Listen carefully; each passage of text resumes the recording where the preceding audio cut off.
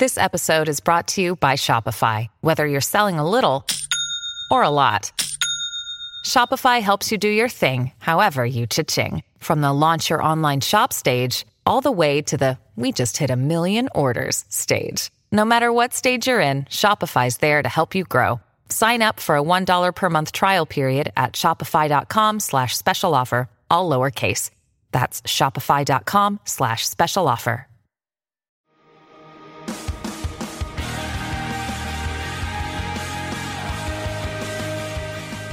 This is the Ed Milet Show.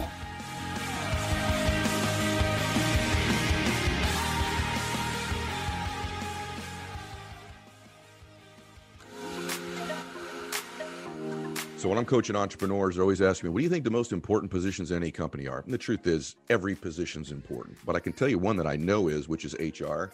That's why I like Bambi. If you don't have the right HR stuff, it can kill you. Wrongful termination suits, minimum wage requirements, labor regulations, all this stuff. And it's about $75,000 a year to have one. That's why Bambi was created. You can get a dedicated HR manager. They craft your HR policy, maintain your compliance, all for $99 a month. $99 a month.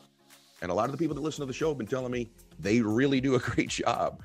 So you can change your HR from a big liability to your biggest strength. You get a dedicated HR manager available by phone, email, real-time chat. They customize your policies to fit your business. It's pretty amazing for $99 a month to month, by the way, no hidden fees, cancel whenever the heck you want. Go to Bambi.com/Milet right now to schedule your free HR audit. And by the way, Bambi is BAMBEE.com.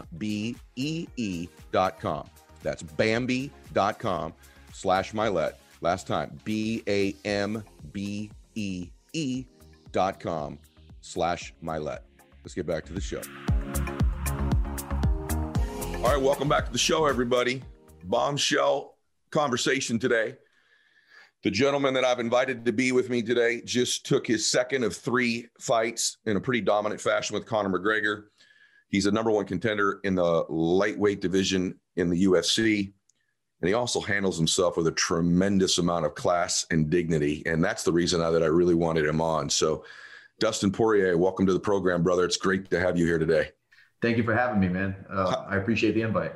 How you feeling? Feeling good. I just got back to Louisiana on Sunday, after the fight. So it's been a little bit over a week here, but I've been gone for 10 weeks in training camp and then a week in Vegas. So I'm just getting my feet back under me here in Louisiana, trying to feel like myself again. It's such a rush doing that.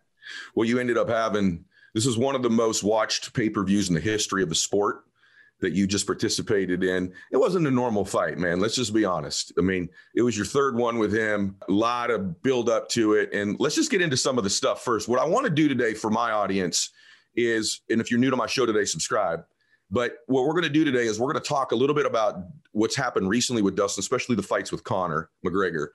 But we're also going to talk about his mindset. What's built this man?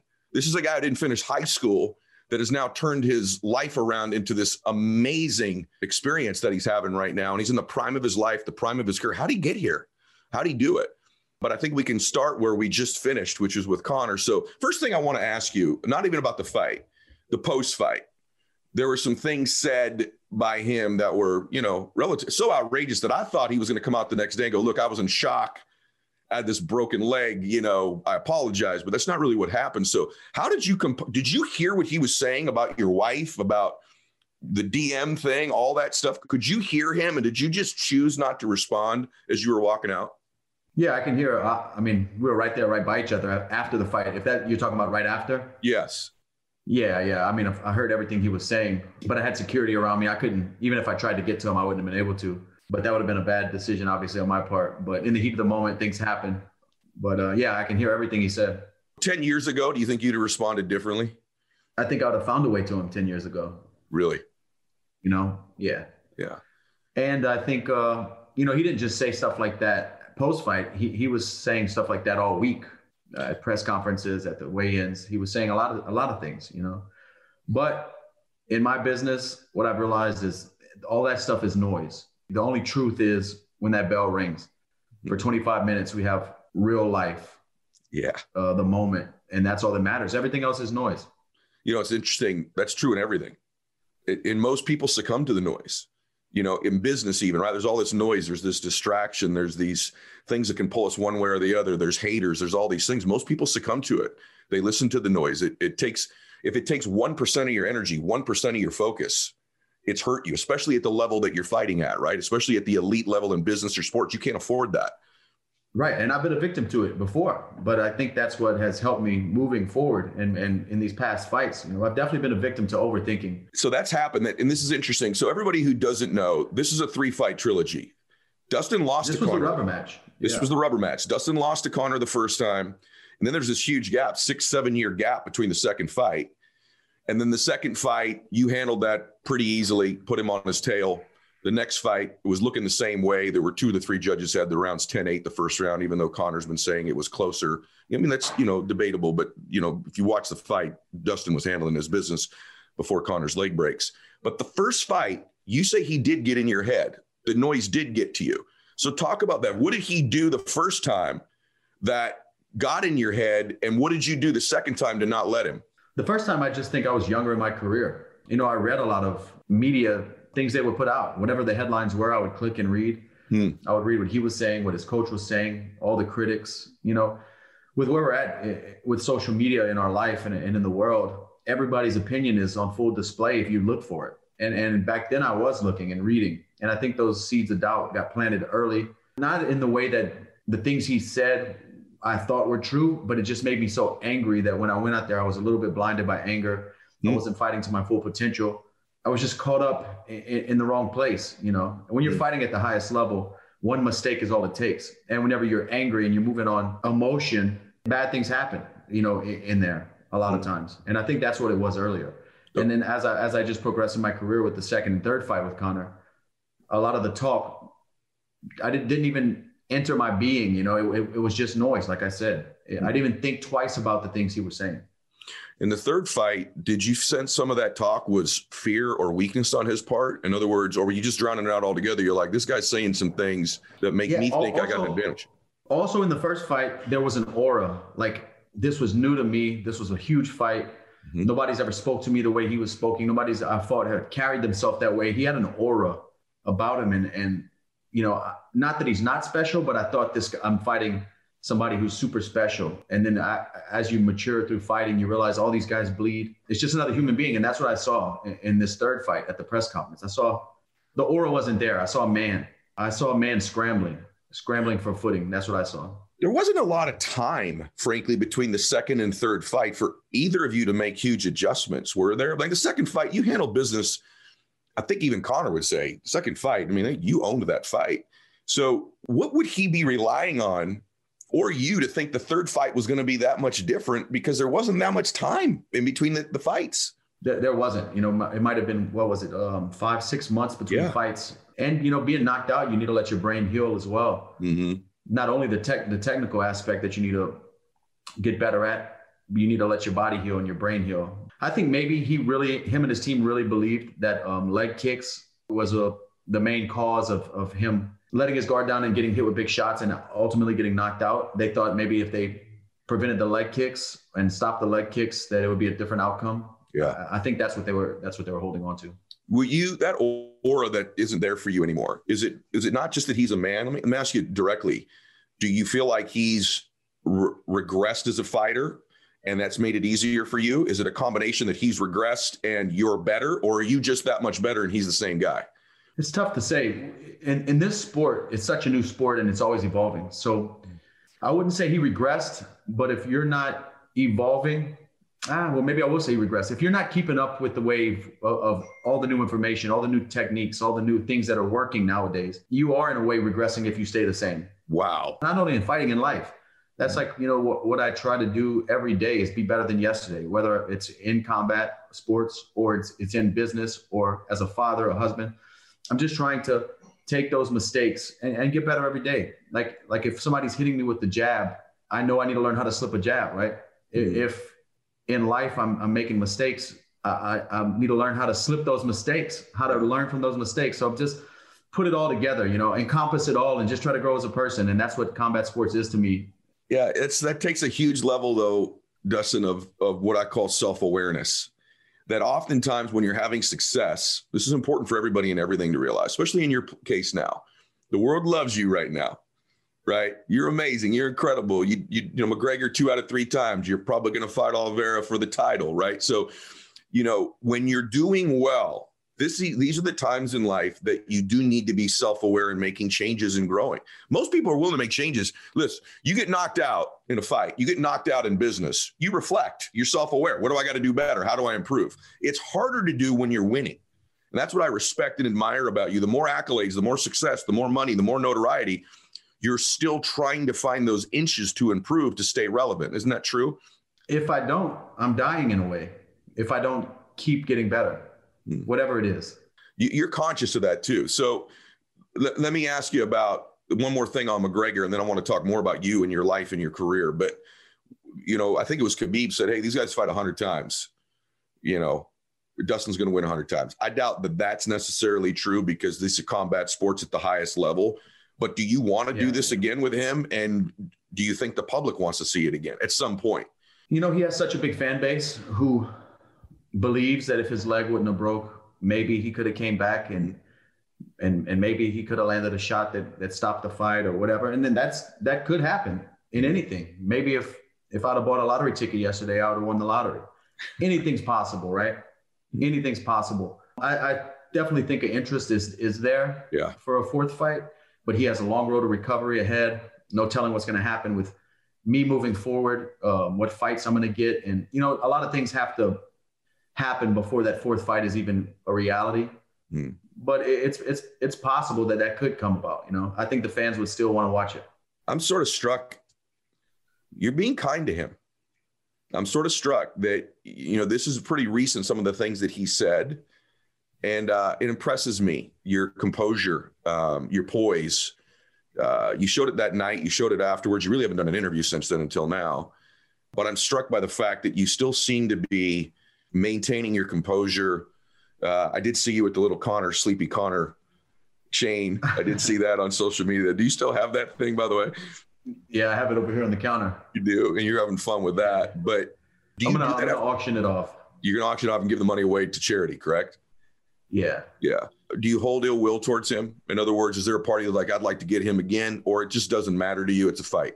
Somewhere along the line, things change. You know, of course, the man in me wants to get him back and make him pay for a lot of things he said. But at the same time, it's not about how many times can I beat this guy, hurt this guy, embarrass this guy. It's about what steps are next for me and my family to prosper, for my career to advance. And whatever that is, then I'm going to try my best to go that route. You know, I'm trying to align my actions and my goals, and whatever I got to do to get there, that's what I'm going to do. Man to man, he definitely crossed the line. I understand this is entertainment and a sport, but some of the things he said, you don't say. But at the end of the day, man, like I said in the press conference, I don't hate anybody. I just know what's real and what matters. Yeah. I'm in a good spot. And the same thing with the lead up. And back then when I was a young man, I didn't know. Like I said, I read too much. Nowadays, when he's talking and saying stuff, you can't tell me who I am or who my family is, because I know who I am and I know who my family is. Mm-hmm. So, you know, I wish him a good recovery. Wow. And we'll see what happens. So let's talk about you a little bit. I want to ask you a question. This is going to seem way out in left field. And I hope you'll answer me honestly. I'm going to ask the question first. I'm going to tell you why I'm asking you. No one's asked you this. I want to know if you still love fighting. And before you answer me, I'm going to tell you why I ask you. I watched you after the second fight when you won. Okay. I mean, like right after you won. I'm talking before you got interviewed. I'm talking about in the cage still. And I watched you really closely. And this is just a sense. I watched you. I thought, I wonder if in that moment you, at least for a second, thought, I've accomplished what I want to right now. And just for that moment, was there any part of you, and I'm curious about this, that went, this is it? And I know then the interview starts, then, wow, this is McGregor. There's money. There's more fights. There's my career. I can get the belt. Do you still love it? And has there been any point recently, the last year or two, where you've thought about the end of it? Even though you're such a young man, you're at the top of the sport, but it's just a sense I had in watching you that I was curious about. So the business of fighting, I don't like. The only thing I love about combat sports is that 25 minutes. That's the only thing I love about this anymore. Of course, well, let me take that back. I love the camaraderie at the gym. I love being around my friends, working on different things, showing up every day, pushing each other. I enjoy that. But the entertainment side, being in the spotlight side, that's never a reason I laced up a pair of gloves from the beginning. And at the point I'm at in fighting, there is no just fighting. Every fight is so huge. There's so much media. You're in the spotlight. So many critics, so many voices, and so much noise surrounding these fights. It's turning me off. I don't like that. The only thing I like is the fight, because that's the only thing that's real and true about this to me anymore. The media can twist and put whatever they want out. The sheep run and believe it. The company itself can build somebody up. Of course, that person has to win fights, but they can build somebody up and everybody believes everything that they say. But the truth is, when that bell rings, and that's the only thing I love about this, I'm still in love with the fight. That's it. What about the preparation? Do you still love the preparation? I love to push myself. Yeah, I do. I enjoy that. I love to push myself mentally, physically, get to the best conditioning I can be in, get to the strongest mindset. There's something like right now I'm going through the decompression stage. I was just talking to Teddy Atlas and we kind of put it into words. I never heard anybody say this before, but whenever you go out there to fight, it's like being a deep sea diver. You're going into the darkness, into the trenches. We don't know what's going to happen, but we're going to go. And that's the definition of bravery, is going into the unknown. We go to the unknown, and I'm ready to go deep as we have to go. But after all that happens, we have to come back to the surface, and you have to decompress. You just can't just come right back. So that's what I'm going through right now. I'm decompressing. I'm getting my body back used to this everyday lifestyle. So, there are a few things I do enjoy about it, but besides the fight, I don't love anything like the fight, man. I appreciate you being honest, because I had read that on you. And the other question, I for years, I can't fight forever. And I've been fighting a long time. I have 46 fights. I've been in the UFC for over 10 years, fought the best of the best, and I still feel good. Like I said before, there's tread on these tires. Yeah. It's just strategically hitting that gas pedal now. And the goal is to come out with my faculties, come out healthy, come out in a good spot for my family. So we'll see. But we'll see what happens. I've always been so focused on plan A that I didn't even look at plan B because I couldn't take my eyes off the road. So we'll see what happens, man. But I still feel good. And I know I have a lot in me to give. One of my favorite answers ever on the show. One of the most honest answers ever. Most guys mid-career at your stage aren't unwilling to, kind of admit that. And so I really appreciate, I read it on you, and I'm super impressed with you. Super impressed. You do have a career post fighting in whatever the heck it is you want to do, just because of your self-awareness and your growth. You're at this arc in your life, and I just want everybody to acknowledge this about you. Growth has a capacity too. So sometimes people, even in a sport, they blossom later in their career because their growth capacity expands as they work, right?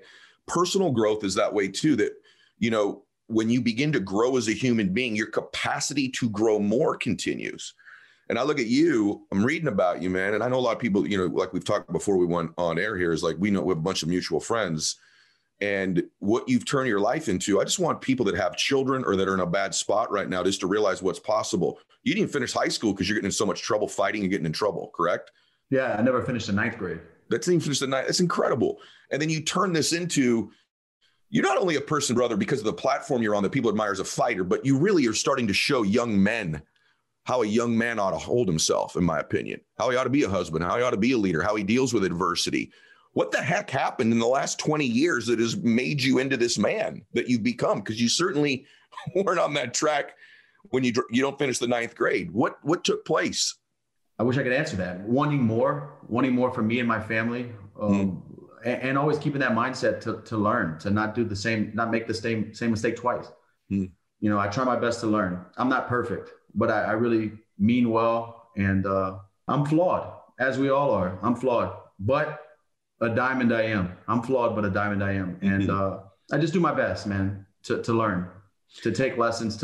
I listen to people, and I listen to myself and try to learn. You have something all people who are in the prime of their life have, brother, that I just want. See, I think that when you're in the midst of being great at something, You don't appreciate it. You can't acknowledge it in yourself. You don't see the growth in you that other people see. But what you do every once in a while, like you get, is a glimpse like, wow, look what just happened.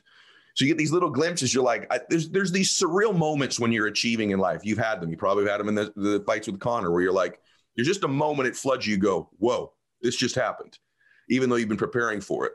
But what you have that I think most happy people have, productive people have, is they toe this line, very fine line between confidence and humility. And we've all seen people err on the side of getting too overconfident with not enough humility, haven't we? And we see what happens to them. There's great examples you've been potentially in there with recently. And then there's that other line that we have to watch where we have tons of humility, but not enough self-confidence. And I think you've been that guy before too.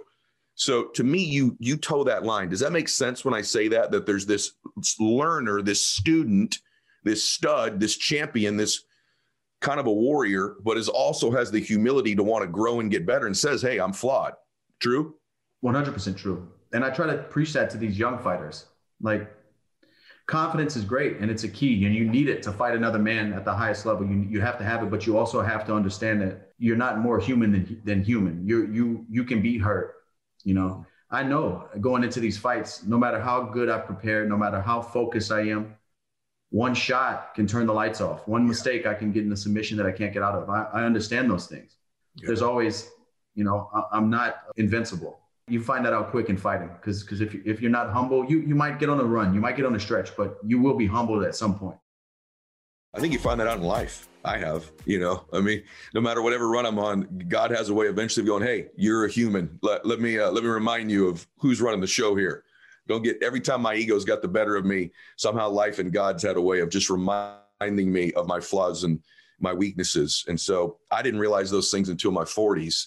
The fact that you're realizing those things in your early 30s is very impressive to me. And the fact that you share it is why I do this show, is because I get in the minds and the hearts of people achieving at the highest levels, no matter what it is. I've had people on here from every walk of life, from faith to sports to business to personal development to wellness. And I want to get in their mind and their prime. And a lot of the things you've learned, I think fighting in general is, there's a point where you do have a team. I love how much you acknowledge your team and Brown and these other people. You made a post today on social media about your team, right? You acknowledge them. But the thing about fighting that always has been special to me is that then there's a point where they close that cage and it's you and that other man. It's you and that other man, and all your preparation, all your team support, all the mental work, all the visualization, all the reps. It's you and that man. And that's special. I think that causes a human being to grow. I'm curious, in that moment, when you're in that moment and you're about to face that other man, right? Because we face that in life, in business. We face that moment of walking into the boardroom. If I don't get this deal, there's a sales guy out there right now. He's driving in his car, brother. He's driving to an appointment. He's getting fired up listening to the great, Dustin Poirier. And he's talking to Milet. And he's like, if I don't close this sale, my kids don't eat this week, right? That's that man he's facing, right? And I'm curious, guys, got chills saying that. And I'm curious for you, when you're about to face that man, what are you feeling? Are you just focused? Is there fear? Is there a combination of emotions? What is a dude feeling when Buffer, starts screaming your name and pointing at you, and you're there, all the way back to those days we're on the junior circuits and no one was screaming your name? What's that feeling like when you're man to man in there? There's definitely a roller coaster of emotions. Fight night, and even fight week, but fight night in the locker room and everything. Those are different emotions than what you're talking about right now. Whenever I walk out into those lights and my feet touch that canvas and I feel that canvas underneath my feet, the thinking's done. I'm just in the moment, in a flow state almost. It's it's like nothing else matters but this moment. And it's something special. It's a high. It's like a drug that I can only get from stepping in there with the world watching, with everything on the line, with a man about to try to hurt me. It makes me feel the most alive that I've ever felt in that moment. And nothing else matters. Nothing else matters but that moment. And I really enjoy that about it. But before the fight in the locker room, that's where doubt can creep in. That's where the nerves are really there for me. And I'm sure for every fighter or anybody about attempting to do something great. But over the years, I've learned that those feelings never go away. Yeah. I have 46 fights, and every time I'm in the locker room scared to death, nervous, They don't go away, but you do get acquainted with them. You do get acquainted with those feelings. And so now when they come in, when they start creeping in, I know that means that we're about to try to do something great. If you're attempting to do something great and don't feel that, you need to do something bigger. You need to do something better, greater, because you should be in that place. That's your body preparing itself to do something at the highest level. That's just human nature. Those are chemicals are pumping in your brain, getting you ready to face those fears, to go into the depth. And I love that about it, man. You can't get that from anything else.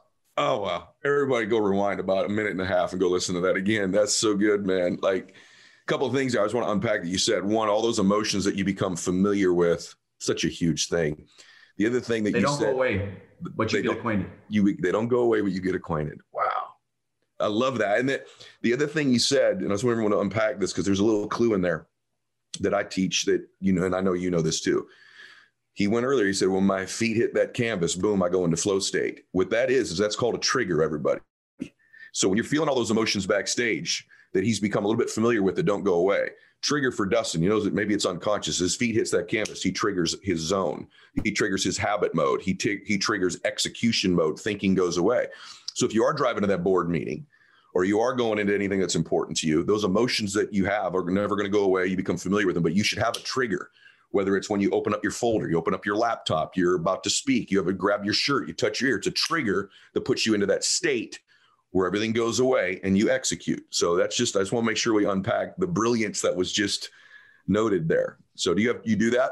Oh yeah. In my mind, it's more of in our everyday life, we try to control everything, right? And that kind of flusters us because we can't control everything. But I think the trigger for me when I fight is when my feet do touch that canvas and I smell the leather and it's just a certain smell that this thing has, the metal of the octagon, the blood that's been on the canvas, that smell of rust in the air. Like there's a for sure a trigger, but an acceptance. I've done everything I can to put myself in this position. This bell's about to ring and I accept what's about to happen. I'm prepared and we're going to find out. It's the moment and I accept what's going to happen. And I think that's it. And my whole career wasn't like that. It's been over the last few years that I've really felt more comfortable in that moment. Why? Did you post-fight start reflecting? Did someone point something out to you? Was it just experience over time? Why did it change? I think experience over time. Mm-hmm. And also the fact that I can't control everything. Just like I said, accepting. It might make some people turn some people away, but it's almost like I care less. I used to care too much. Yep. And now when I get in there and my feet hit the canvas, I accept what's going to happen. Hopefully I win. Hopefully I perform at my best. That's the goal here. And in that moment, I don't care. I can't force anything. I just got to go. I think it's one of the most insightful and brilliant things that any athlete's ever said on my show. And the reason for that, brother, and by the way, I cannot get over how you can articulate these things, because it's when you're training and preparing for something, wanting it, winning, having an outcome, desiring to be number one, all those things are part of the juice that gets you to prepare. But then there's got to be a point where you separate from outcome and you execute, because those are two different spaces. The outcome's in the future. So if you're still obsessed with that when your feet hit the canvas, you're not executing in the moment. What you're saying is, I want it, but when I get there, I don't. I separate and execute in the present moment. That'll take care of itself one way or the other, and you can't control it. Any emotion wasted on that future is energy you're not dispensing in the moment of execution, right? Yeah, tomorrow's not promised, but we do have right now under those lights, and that's what I love about it. You have faith? Just curious. I'm listening to you. You talk about being a husband and a father. Does faith play any role in your life or not? Yeah, I'm a Christian. You are. Is that recent? Just out of curiosity, is that the last 10 years, or did you grow up with it? I grew up with it. You did? Okay. I appreciate you saying that, because I look at you and I wonder, I'm just curious, this is two-person, you have to answer it. Do you say a prayer before a fight that you know that you're going to be safe or protected, or that you would execute at your best? Is there a prayer, any part of that's part of your pre-fight work? Yeah, I pray every night. I pray in the locker room before the fight. And it's kind of come like a habit, or every time before I walk into it, I pray real quick that me and my opponent come out safe, get back to our family safe. That's a simple thing that I say, protect us both, because I know what I'm going to try to do to him, and I expect him to do the same to me. And at the end of the day, this is, it's a sport, but this is war. And I know things happen, but I do say a quick prayer right before I walk in. But yeah, I pray every night. Your wife was at the fight. She come to all of the fights. And is that comforting to you, or can that be more pressure sometimes to know that family's sitting there watching you take shots like that? No, it's comforting to me because she's been to pretty much all of my fights. She drove me to Arkansas to my first fight back in 2008 or 2009. No, 2006 or 2007. She drove, I didn't even have a car. She drove me to my first fight. So she's been there through all the fights. Oh man, I love hearing that. So what is next? Do you want to fight Oliveira? Like what do you think is next for you? Right. I mean, that's next for sure. I'm the number one contender. I turned down a title fight offer to fight Conor again. So I'm still in the same spot. I know Dana's saying that the title fight is next, but I'm still in that decompression, and I don't really want to plan too far ahead. I just want to be with my family. And as the weeks, start to happen and we start discussing things, we'll figure out what's next. But I believe that's what it's looking like. That's who it will be then. It will be him next. But what is a good gap between fights at this level? Is it 6 months? Is it 8 months, a year? Like what is real? Because you also don't want any rust if you go too long as well, right? So what's about right? Because you didn't take much of a beating in this fight with Conor. So at least I don't think so. So is there a 6 month gap that's about appropriate? It just depends. Everybody's different, because it could be physical rehab you need to do for this fight. Yeah, I took no damage. I'm fine. I just worked out this morning. But mental too. You don't want to burn yourself out.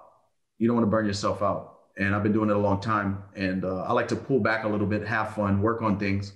Because when I'm in training camp, I'm focusing on that actual fight. Of course I'm getting better, but in these downtimes, like right now, then I can have fun and learn new things and really explore martial arts a little bit. I have friends here in Louisiana who have fights coming up all the time. So I try to help them get ready and just everybody's different. But for me, depending on the damage in the fight, obviously, yeah, I would say 4 to 6 months is good for me.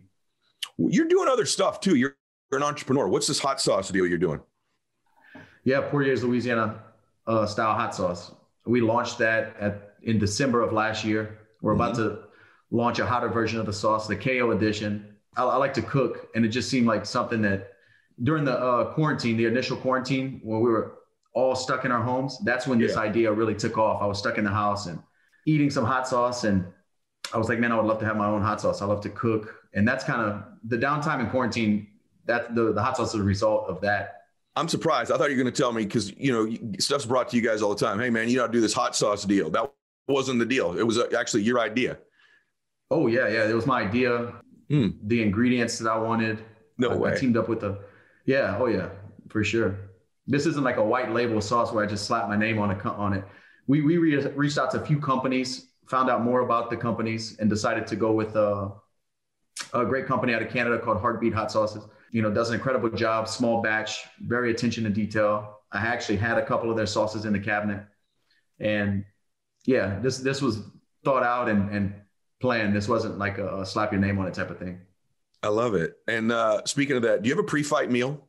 It's different every time. It's simple stuff though. I kind of like to go into the fight hungry. So I'll eat like a normal breakfast, and a light lunch. And I like to feel empty. I don't eat again until after the fight. I like to feel a little bit empty and light. I don't want to feel full of food and flat-footed. I like to be a little hungry. And you used to have real trouble cutting weight. That's why you went up in weight. How is cutting weight for you now? How much more weight do you walk around at than you actually end up in the octagon on fight night?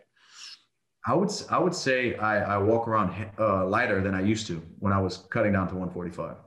I think I was messing my metabolism up, by putting such a strain on my body.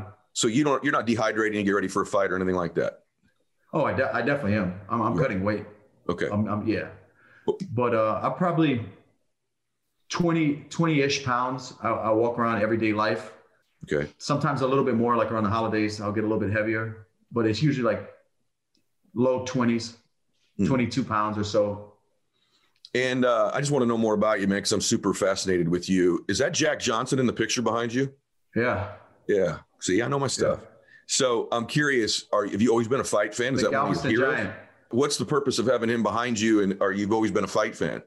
I've always been a fight fan, and I love history of combat sports and just the things he accomplished, I just think is something special. You know, fighting is hard to do in itself. Right. To become a world champion, to become a world champion with everyone cheering for you is a tough thing to accomplish. But think about back in those days, being a black man, world champion. Yeah, that's incredible, man. You know, against all odds. That's what fighting is. Yeah. Any research on Jack Johnson? You also, I'm relatively sure I know enough about his history. He's also married to a white woman, and there's just the timing for Jack Johnson to be a dominant champion. He went through a ton to be the world champion. I love that you love heroes and that you love history, and that's why I want to see you continue. I think the underdog, the underdog. Yeah. Well, you are, and it's weird because I don't know that you know. I think the second Conor fight, even still, people thought you were probably the underdog in that fight. But now that's kind of changing. I think probably when you fight Oliveira, you might be again in some people's minds, potentially. But, you know, it's a different preparing for a fight when you've won a bunch, too. I think it's just going to be interesting to watch your career. I'm curious about styles. I just want to ask you a couple things about styles. I know you're decompressing, but one of the things that, you know, is Conor has a really wide stance. And I always wondered if someone like yourself would be more susceptible to leg kicks with that super wide stance. Also the southpaw thing you have going stylistically, is that some type of an advantage for you with him? So A, is there any truth to that? And B, if you do end up with Oliveira, stylistically, are there things matchup wise? You don't have to say what they are, obviously, tip your hand, but do you feel like you have some advantages there that people wouldn't be aware of? I do. Me and my coaches haven't started breaking down tape yet on Oliveira and looking for tendencies and openings. Mm-hmm. But I'm sure I'm confident we'll find them. With the Conor fight, if you're standing really wide like that, you can do in and out movement very quickly, very fast, and be a counterpuncher, which he's great at. That helps him with that. But having that leg so far out there, the calf kick, which is kind of new to mixed martial arts, it's just getting popular in the last couple of years. It kind of exposes your lower leg to being attacked. Mm-hmm. But yeah, I think he stands that way for more of his counterpunching in and out movement. Yeah, no question. I'm so excited to see you in this next fight. I think it's going to be awesome whenever it is. And then if you win that fight, my buddy Michael Chandler wins his, I'd love to see you guys together too. I think it'd be fascinating to see. But I had a couple more things I just want to ask you. And I'm just, curious for you to answer for people. There's a lot of people that listen to my show that are running on a treadmill right now. They're at home with their family on YouTube watching it, or they're taking a walk and they're inspired by this man's story to go from not finishing high school to being just this unbelievable worldwide figure. And by the way, one thing about the UFC guys, it's a worldwide sport. When you're the world champion, you're the number one contender. That's in the world. This isn't like, most sports where there's 3 or 4 or 5 countries participating. You've got all the different styles. You've got people from every doggone continent that you're competing against to be number one. But if there's someone listening who goes, hey man, I've got a dream too, but I'm kind of on my tail right now. Things are not going my way. But I've got this dream. I've got this vision. I'd like to be a champion in my way in my life. And they run into you at a Starbucks. They're like, hey, man, give me a little advice. What would you say to somebody who's trying to do something great with their life, but they're just not there right now? That's a deep one. But the word that comes to mind as soon as you ask that question is consistency. There's a lot of days that I don't want to go to the gym. There's a lot of days I don't want to get up and run miles in the morning, that I'm hurting or, just burn out. But I have to, but I do it. I do it. Consistency is the key, time spent under that pressure. That's the key. Obviously self-belief, work ethic, a lot of things play into accomplishing those big goals, but consistency. On the days you feel like you don't want to do it, that's when you need to do it. I really, really think consistency. And like you said, like self-evaluation, admit your wrongs and try to get better so you don't do it again. Try to tighten up all the gaps. Hold yourself accountable. I think you're amazing. I'm always struck by guys that are such badasses in one area of their life and have such stoic, quiet humility and kindness in another. That duality, that complexity of a man is something that and a woman, I just think is what makes a human being really beautiful. This is a dude who can get in there and he's one of the great, combat sports people in the world right now. And then you get him privately like this, and there's just this kind, reflective, genuine man. So it really exceeded my expectations today, Dustin. I've told you this off camera. If there's ever anything that I can do for you or your family in any way, I'm very much rooting for you. I'm very much impressed with you, and I know my audience is now. So Thanks. Biggest question, because he is an entrepreneur, he is making moves in his sport, and my audience probably knows you, but may not. Where should they find you? Where should they follow you to go stay rooting for you on your journey? What's the best place? Probably Twitter, Instagram. It's all under Dustin Poirier. I'm on Facebook, Dustin Poirier. And if you'd like to find out more what me and my wife and my foundation are doing, you can go to thegoodfightgroup.com. And we're doing our best to change people's lives and be a beacon of light out there. You're a good man.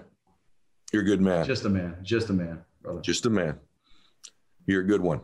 And obviously an incredible athlete, but a better man. So thank you for today, brother. I am indebted to you and grateful. You know that you did this for me when we're going to do this in person, and I'm a little bit ill. And so he sacrificed to move this up for me today while he's decompressing, while he's taking his time with his family. So I'm grateful for that, brother. And thank you for being here today. Thanks for having me on, man. It was awesome. Blessing for me. Hey, everybody, if you're new to the show, subscribe to an audio or video platform. Share this with people. It's the greatest show in the world. Changes people's lives. I bring you the best people at their best, and we get into their mind and heart and find out why they're winning, and hopefully they can help you win more in your life and find more happiness and success. God bless you all. Max out.